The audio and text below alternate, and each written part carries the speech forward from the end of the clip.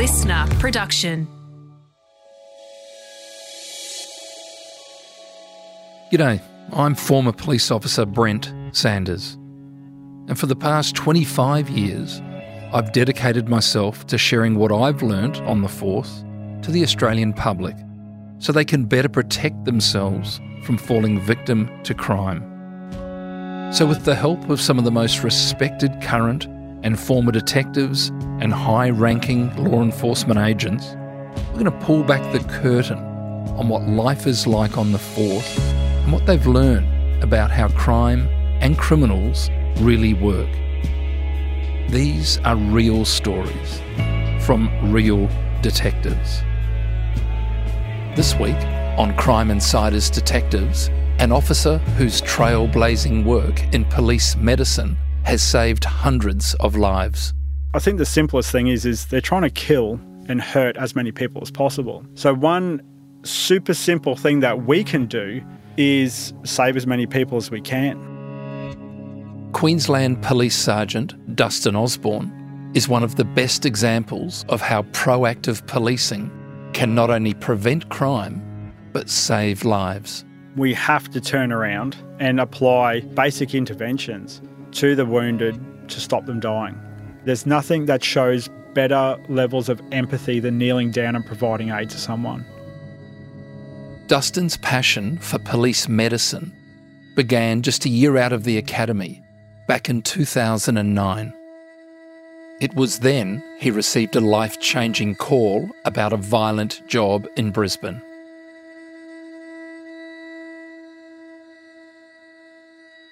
It's about 1 o'clock on a Monday morning. We were very much in that pack up and go home after a 7-night stint of night work. The call come through on the radio that a male person had been really badly beaten and run over by a car. So being very green and very new to the job, I was sort of instantly pushed into that huge sort of adrenaline dump mode. We were at the station when the job details come through, and you can really tell by your adrenaline levels when you don't know where the streets are. So we've been going to Gotha Street very regularly from the station for months on end, and then when they detailed the job as Gotha Street, the first thing that I realised where my stress was at the absolute peak is I had no idea where Gotha Street was. So we mapped it out and we shot over there. We got out of the car and I looked to under the portico where the single victim was. And it was sort of at that point in time where you look at the job details that they've come through, you look at your expectations and you get confronted with the actual victim themselves. And none of those worlds actually collide until you're there and until you're actually looking at it. So what I was basically confronted with was a male person who, when I actually saw them initially, and the only thing I could sort of work out was they looked of Asian appearance and they had a very strange colour about them. And I'm like, well, this is going to be hard to sort of work out who we're dealing with. And it was then later in time, and it's, years and years later, that I've actually worked out since that wasn't anything to do with their personal characteristics. That was just a result of the actual trauma. Moving towards the victim, I had no idea what I was actually looking at, even what I was doing. And it was the most confusing, confronting thing that I think could have been put through at that actual stage. And moving into that, where you've got zero confidence and zero competence to actually do anything, that realisation that you are just a member of the public wearing a pretty fancy shirt and a tooled out belt, you're just nothing more. There was this sort of strange sense that I don't know if he's actually going to live. I need to do something to try and promote that he does. But at the same time, I don't know where to start. I've got this weird sort of idea of I need to be worried about spinal immobilisation. I need to be worrying about airways. I've got all this real antiquated sort of facts in my head from doing standard first aid as part of my recruit training, all running around, but none of it means a thing. So that was probably the most confronting thing. And the biggest realisation for me was everything you've learned is useless right now. Doesn't do anything for you. The injuries that he had, the more I cleaned out, the more come out. And it got to the point where I'm just like, am I hurting this person? Am I making it worse? I don't even know what I'm doing at this point in time. And it was just a matter of, you know what, the best I can do is probably leave him in the recovery position and just try and help him breathe with whatever he's able to breathe with. That whole moment for me, it felt like it lasted hours, but in reality, it was only a couple of seconds. And then the QAS turned up, which was probably the biggest godsend for everyone involved because, yeah, I had no idea what I was doing. The QAS does have been the Queensland Ambulance Service. So they arrived some minutes after yourself and your partner arrived at the scene. Yeah, that's right. So when the initial calls come through from the witnesses, they obviously detail what had happened. So they dispatched police and ambulance at the same time. We had probably about 2 or 3 minutes where it was just us dealing with that patient. And then when the ambulance turned up, they still have to go through their procedures of setting up, getting their kit ready and moving forward like that. So even though the ambulance are on scene, they still need to set up. And that's still pushed back onto you as the first responder. So, yeah, that moment sort of, that's sort of one of those feelings that sort of stuck with me most of all. Not so much the actual scene of it and the injuries that person was exposed to, but the feeling of just pure inadequacy and no competence. As that investigation started to unfold, Dustin, what had caused those injuries? What had caused that incident? The offender and the victim were actually friends. The offender had belief that the victim, may have been actually seeing his ex-partner. So they've gone out for drinks to obviously discuss what was going on and how everything was going.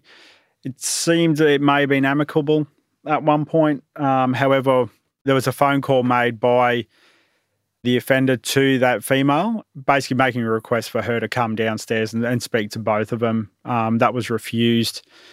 And when that was refused, that's been the real catalyst to the violence.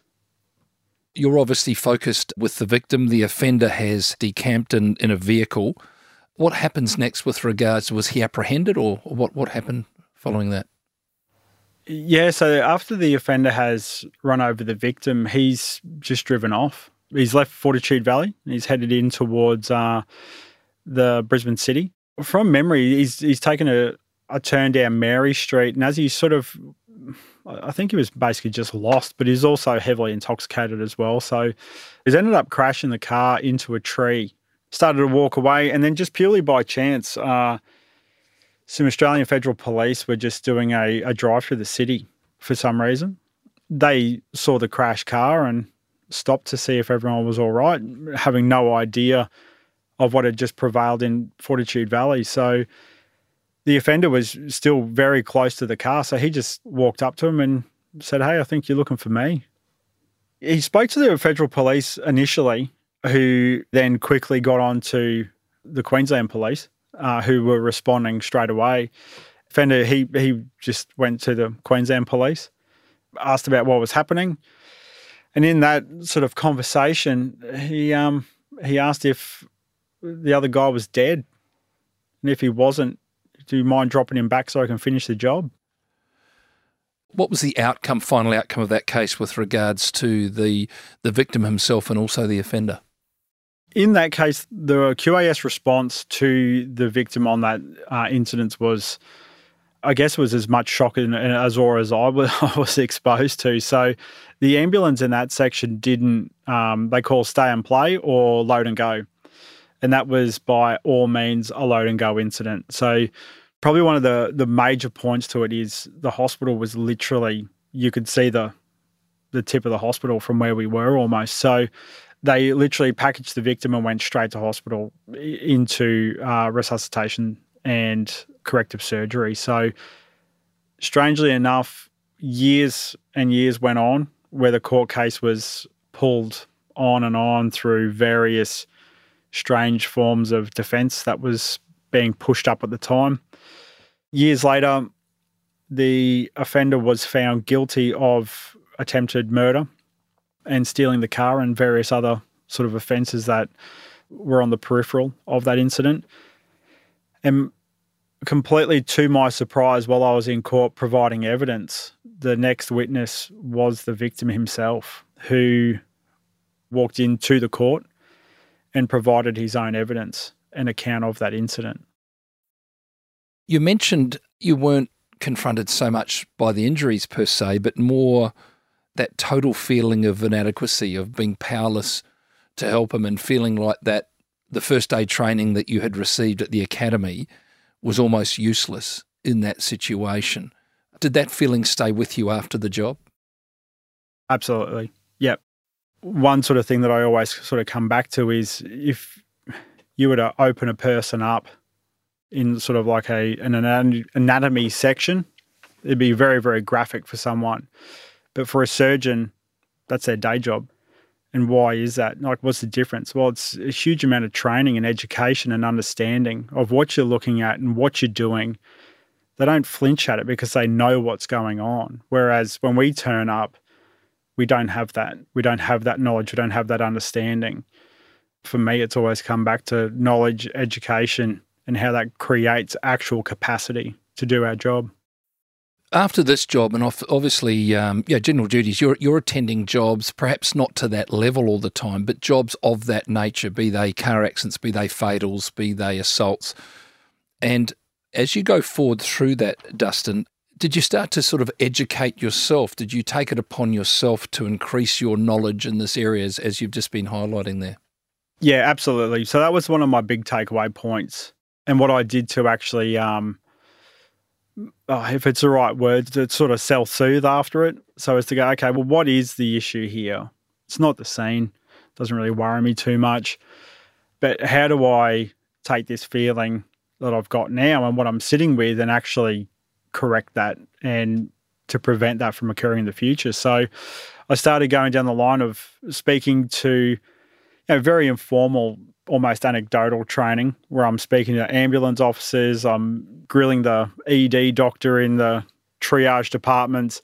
And then after that as well, I started to do more actual formal education as well, and jumping on courses, looking at equipment that's simple, easy to carry, easy to deploy, and sort of what interventions I can apply to big ticket life-threatening critical injuries to make the most beneficial improvements to that person's health in the short term, while we wait for the real McCoy to turn up.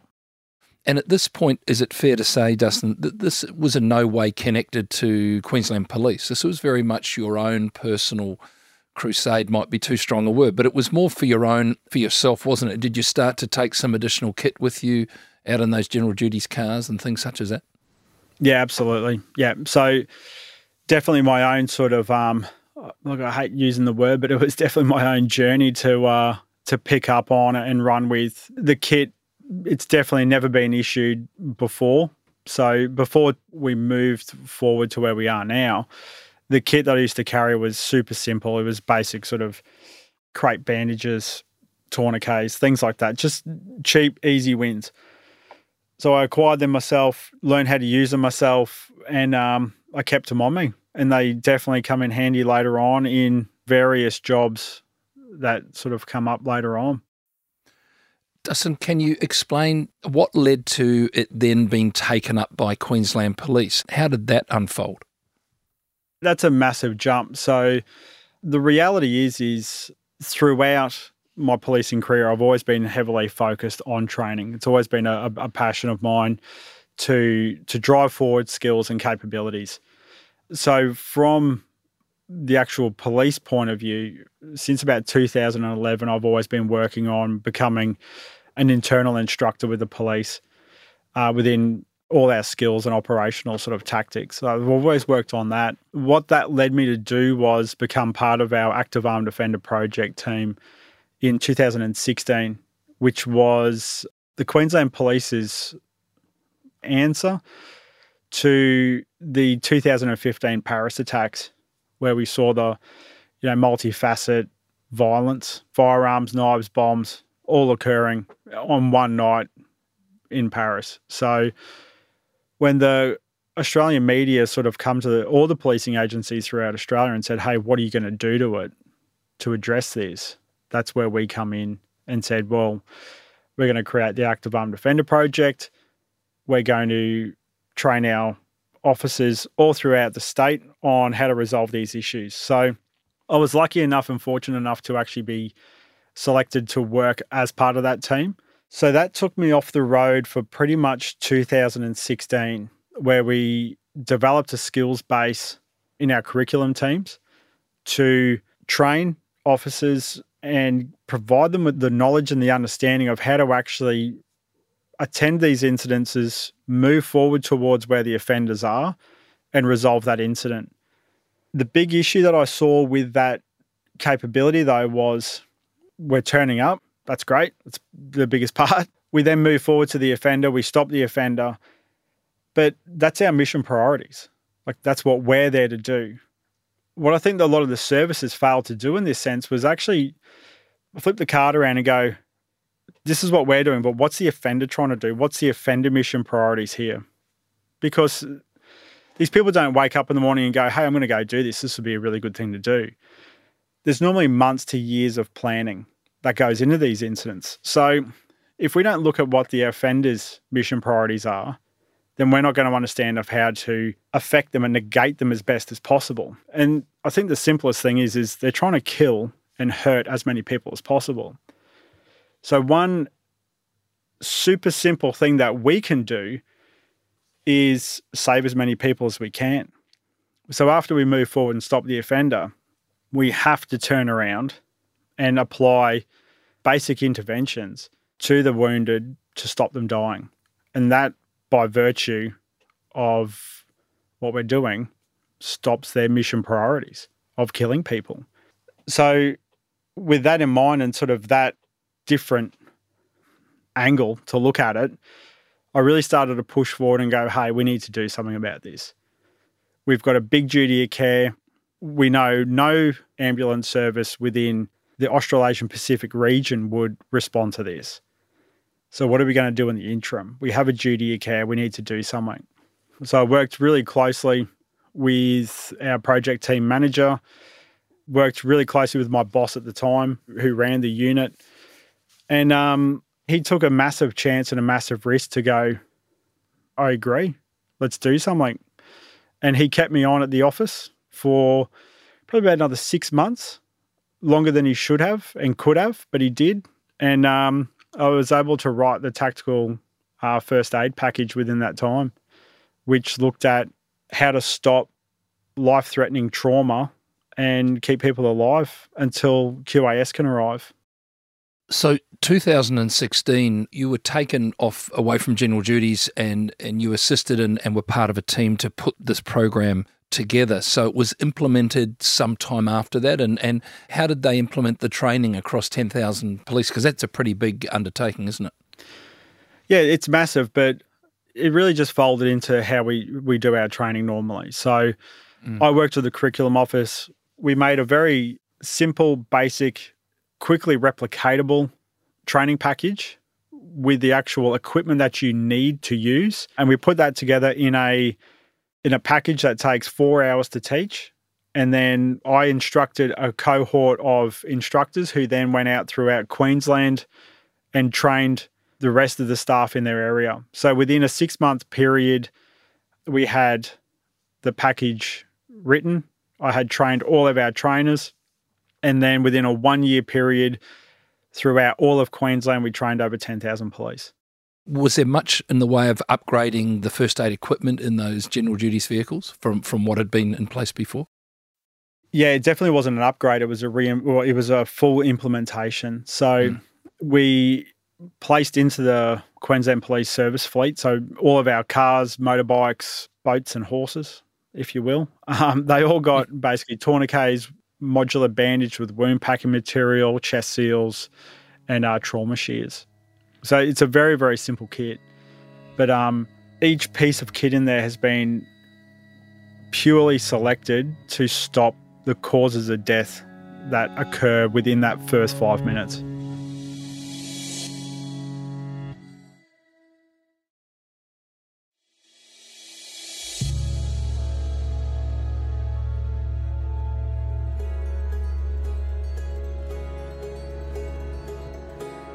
Now, Dustin, can I take you back to 2015? You've just received a call about an armed robbery in Brisbane CBD. Can you walk us through what happened and the details of that case?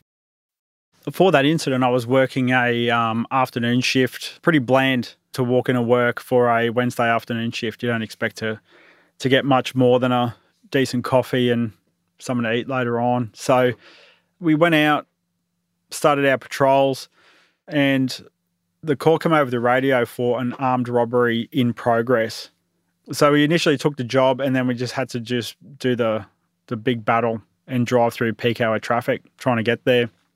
Yeah, you always get a bit of adrenaline dump when you hear a armed robbery in progress at a jewellery store as well. It sounds very Hollywood. Certainly something that I hadn't ever responded to before in my time.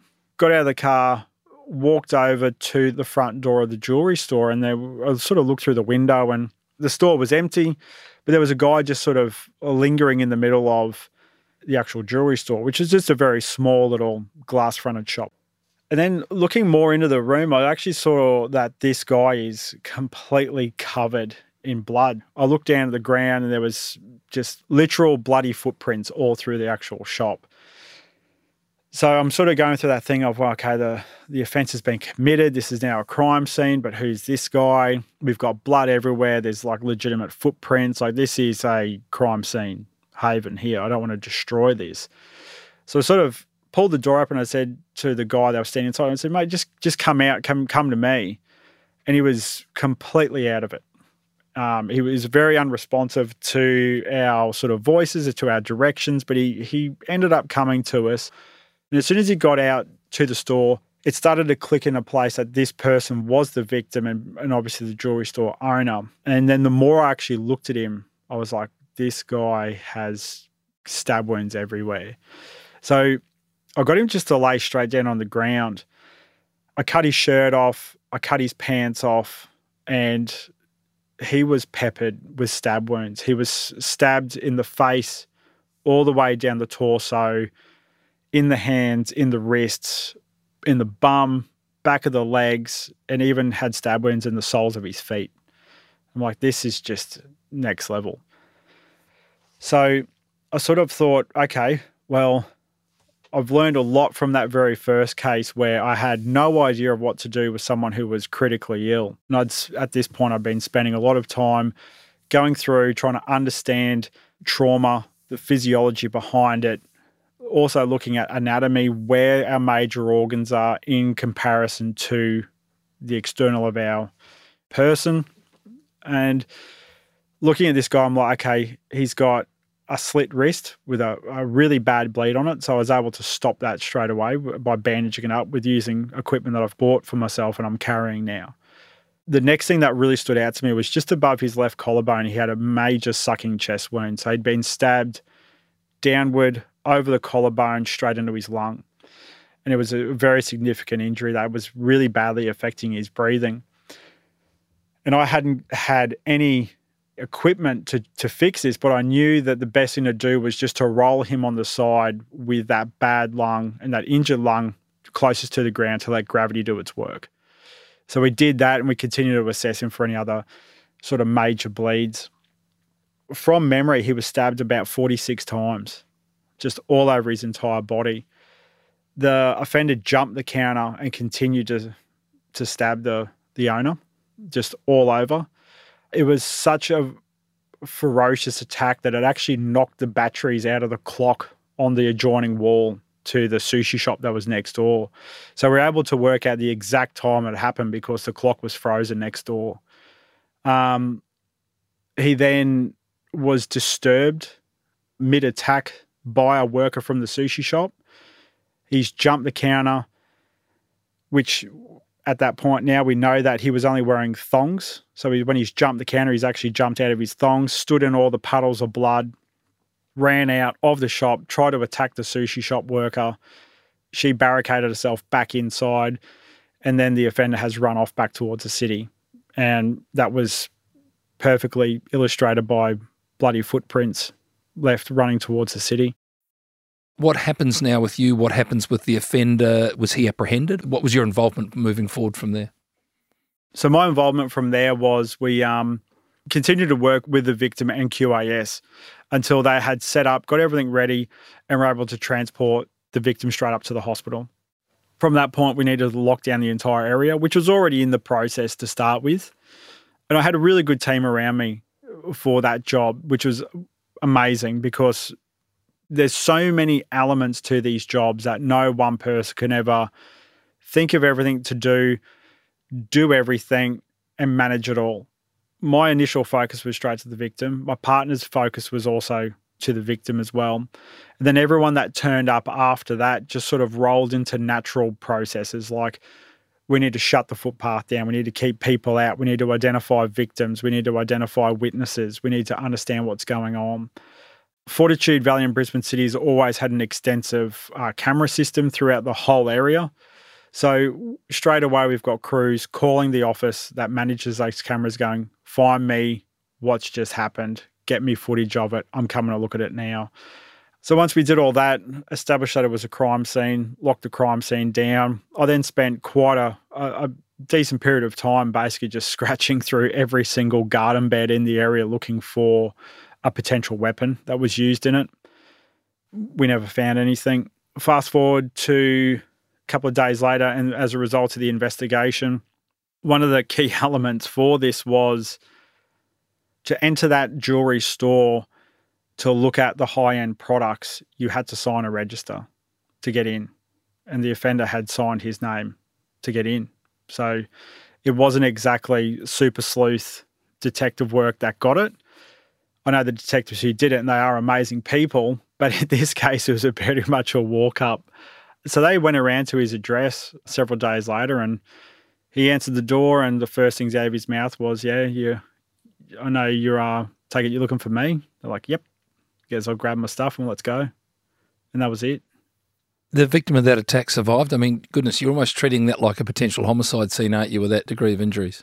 Yeah, and the other component that sort of complicated things as well is a 64-year-old victim. So the age component of it as well obviously made things worse for his injury profiles, his recovery, his rehabilitation, all those things. Like if you were to receive injuries like that to a 20-year-old who was fit, healthy, whereas you do that to a 64-year-old male with some health complications, and it's a very long, hard road to recovery, which is one of those things that I've always taken into account with doing tactical first aid is in that job, that person, with or without my help, pretty well would have lived till the ambulance got there.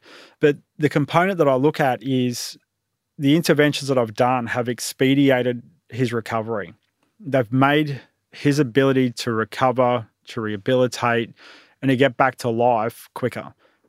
And that's one of the big things that I think we need to focus on as an organisation and as a service is you're not going to save every life because not every life's in dire straits. However, if we can put a tourniquet on, stop someone bleeding, then instead of spending 4 days in intensive care, they spend one.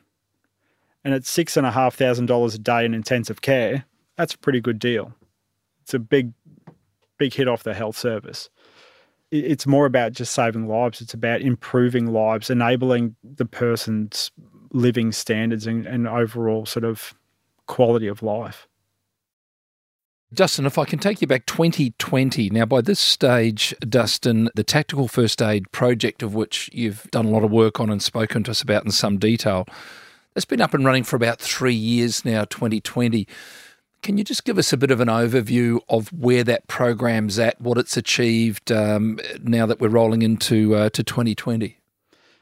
Yeah, so since 2017, the Tactical First Aid curriculum, so the skills and equipment has been taught every year through our annual qualifications. Initially, it was met with probably a little bit of resistance from police, but now there's a real big appetite for it. People are seeing it being used out on the road, seeing the benefits of it. We're seeing an increase in overall resilience and mental health and well-being of police officers that are using it. They're saving lives. By this stage, we've used probably over 200 applications of the skills and saved in excess of probably 40 to 45 lives by the end of 2020. One of our biggest achievements, and probably one of the things that I do hold a lot of pride in, is we were nominated and awarded winners of the World Class Policing Awards in London for a brand new initiative that's directly saving lives in a policing environment. That's amazing in such a short period of time. And can I just pick up on a point that you made there? Obviously, the focus of this program is to render first aid to critically injured victims at crime scenes. You mentioned there too the flow-on benefit to police who are able to render that first aid to prepare those victims for the arrival of the AMBOs, and the benefit to those police, and perhaps you yourself have experienced that. Can you just explain that to us? So it's a little bit of a two-folder. One of the things I did in the initial rollout of tactical first aid training was to actually team up with Griffith University and do proper study and research off the curriculum. So what we were able to prove was that training people with the adequate skills and then giving them the actual equipment to do it, we have the ability to greatly increase confidence and competence in officers, which is a massive thing.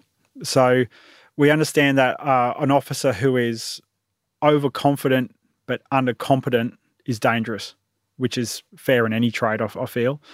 And then if you've got someone who's overcompetent but lacks confidence, well, they're not really good to anyone because they don't do anything. So what we were doing is the training, the equipment was aligning confidence and competence to make adequately skilled and trained officers who are moving forward and making big differences at jobs.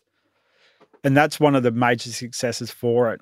In doing that as well, what we were finding was that officers were feeling operationally and also organisationally supported to have skills that made a difference to their colleagues. We've saved police lives as well with this training. And they were saving their mates. They were saving good people who were caught up in bad incidences. And they were also applying the skills to people who were displaying bad behaviour and stopping them doing that in police use of force experiences, but not having to go through the entire coronial inquest, not having to live with the fact that I've just shot and killed someone, because they can actually move forward and render aid. So one of the bonuses that we saw with this, which was very much an add-on, was that there was a big resilience seen in police who were applying these skills. I can contest to it personally. From that very first job that I went to, like, that was devastating. And the feeling that I got from that, walking away from it, knowing that I was pretty much useless at that job. I was just one of the best dressed bystanders in my fancy blue shirt and funky belt, but I couldn't do anything. I was useless. So moving forward to now, where I've got basic skills, pretty good understanding and knowledge of what these traumas are, we're moving in, we're saving lives, and we're going home on a high instead of a horrendous low that lasts for weeks, months, and potentially ends careers. Let's look at 2020. I'd imagine you're still in a general duties capacity. You get called to a mental health case. Can you just walk us through that?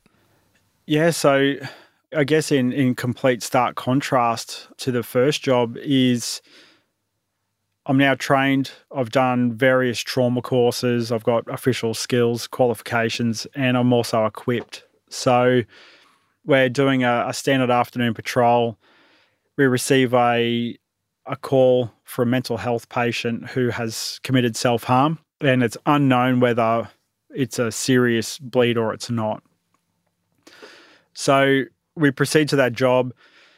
It was in a local boarding house that had direct conditions that ambulance would not enter unless police were with them, because it was an extremely violent sort of block of units. So we turn up to the job. It's a bit of a forced entry. The person's inside. We can actually hear them inside. They're in that non-verbal state where they can moan and groan, but they can't do much else. So we pop the door and we go in, and there's the mental health patient who has really, really badly cut his left forearm. The amount of blood loss was very significant, to the point that it was pooled on the carpet and was actually heavily raised. And when I actually started to treat him, I was leaving complete footprints in the blood on the ground. But in that instance, I was able to stop the bleed by applying a very basic sort of wound packing methodology to his arm, and then bandaging it, which is super simple when you think about it. There's nothing surgical team about it. It's just the bare basics, quite frankly. But we're able to then stop the bleed, completely check that person for any further tertiary injuries that they may have inflicted.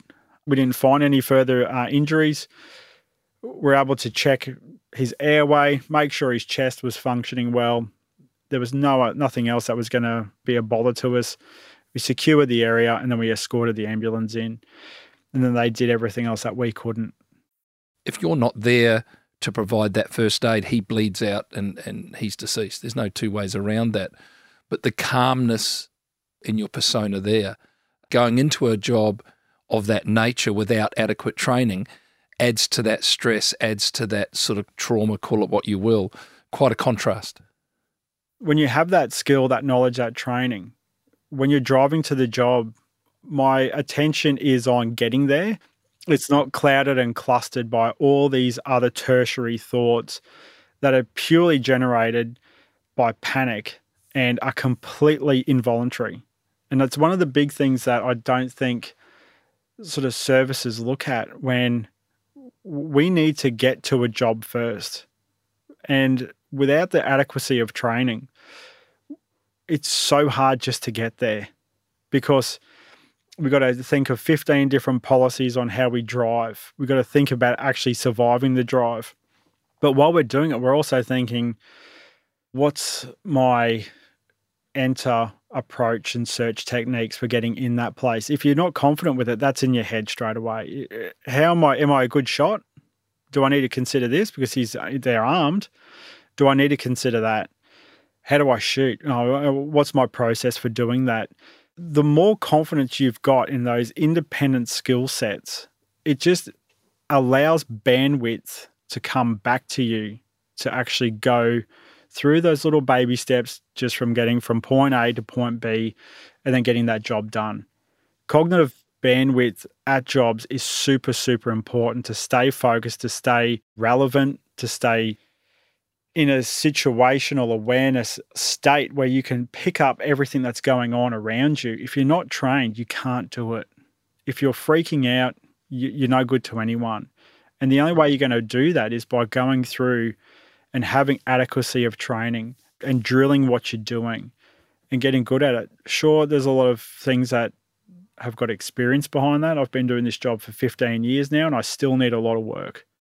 So, Dustin, just as we come into a bit of a landing here, can you just share with us where this whole concept of police medicine, from its early stages, intervention training, where is it sitting now? And has it spread beyond the Queensland border, or where's that whole concept sitting now? Yeah, so police medicine is something that is definitely branching out, and it's becoming a lot bigger. So there are states within Australia who are promoting it quite well. There are others that are looking at it and moving forward into that space. I also work on the Australian Tactical Medicine Association as the co-chair of the Law Enforcement Working Group, which is a bit of a mouthful. But the whole purpose of that is to create a community of like-minded officers, military medics, ambulance that want to work and understand that there is a very much value in working for quality outcomes for patients in austere environments. For me personally, my opinion is we need to have police medics. We need to have police medicine. It is the absolute bottom dollar in doing our job and supporting that humanitarian effort that we actually work for every day. People who are in vulnerable positions, who fall victim to violence, ultimately it is our job to reduce and minimise that as much as possible. We try and hold offenders to account. When we're in that process of holding offenders to account, Our job is to get them before the courts. We're not the judge, we're not the jury, and we're definitely not the executioner. So if we do get forced into a position where we have to apply use of force, I think it'd be absolutely crazy for any police service not to have the skills and the capability to reverse the effects of those use of forces that have been applied to actually render aid to that person. We need to stop the person's behaviour. We're not saying that they're mad, they're bad, they're sad, or anything in between. What we're saying is you're creating a definite threat to someone right now, be it myself, my partner, or a member of the public, or anyone else. We have to stop that. But it doesn't mean that that needs to be the end point, and we should promote that person's health and well-being to actually then move them to that next phase of that justice system. Without having police medicine, obviously we're going to fail in that area. In the essence of working with victims, that's just a no-brainer. You know, ambulance are reactive. We get that. Police are proactive. We're going to be there. So why not start early? Let's promote their health. There's nothing that shows better levels of empathy than kneeling down and providing aid to someone. And I think that's what police medicine ultimately is at the end of the day, is just a manifestation of empathy and helping people out in their worst time, at their worst state, and in their worst element of health. Dustin, I just want to thank you so very much for taking the time to chat with us. Could I say, Dustin, few, if any, police can claim credit for a concept or an idea, a system, call it what you will, that to date has saved over 150 lives, which otherwise would have been lost. Dustin, I just want to thank you for your service to date, and I have no doubt that the Queensland Police and others will continue to benefit from your focus around this as you move forward in your career. Thanks so much for dropping in and having a chat to us. Thanks so much. Crime Insiders Detectives is a listener original production. It's hosted by me, Brent Sanders, produced by Ed Gooden, and sound designed and imaged by Link Kelly.